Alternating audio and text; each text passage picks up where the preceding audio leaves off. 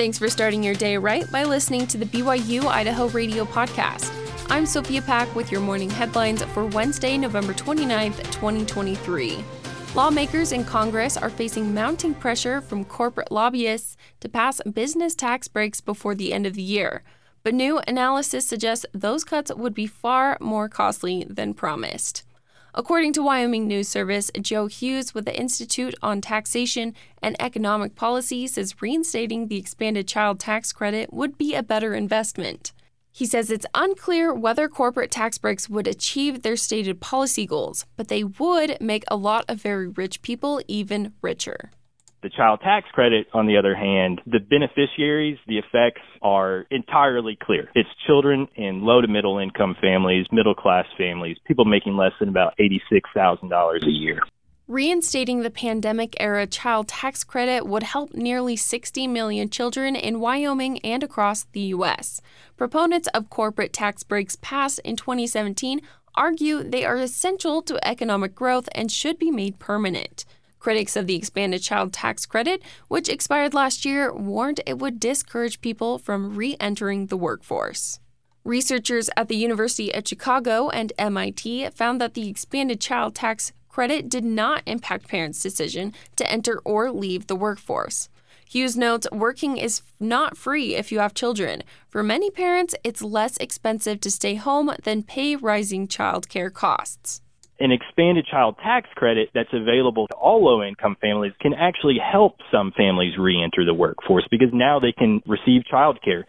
Making corporate tax breaks permanent is projected to cost $500 billion. The most impactful part of the legislation was what made it available to all families, including very low-income families. And actually, in 2021, as a result of the expanded child tax credit, child poverty was cut in half. Hughes says making the child tax credit fully refundable, where families get assistance even if they don't earn enough to owe taxes, would have a much lower price tag of between $10 and $20 billion. The 2023 Light the World campaign by The Church of Jesus Christ of Latter-day Saints launched Monday in New York City. 3 giving machines were unveiled in Times Square for the public to see and use for the first time at one of the most toured places in America.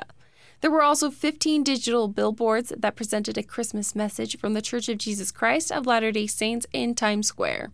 General authorities for the church, like Elder Quentin L. Cook of the Quorum of the 12 Apostles and Elder David Buckner and Area 70, made an appearance at this event. The church also had its Instagram account cover the time they spent in the Big Apple. So along with all of the beautiful imagery and representation of the Savior that you just saw here, we also have wonderful giving machines in the city here in Times Square. And the beautiful thing about them is that 100% of the donations go to charity. And the church has partnered up with some wonderful charitable organizations. You just come up and you can buy things like a goat for somebody or maybe some diapers for babies in need. And it's such a wonderful way to kickstart your holiday season and give back to those in need. Giving machines in 61 cities are available for all to use through the Christmas season. The giving machines that were located in Times Square were moved to their permanent location for the holiday season on 38th Street until January 1st.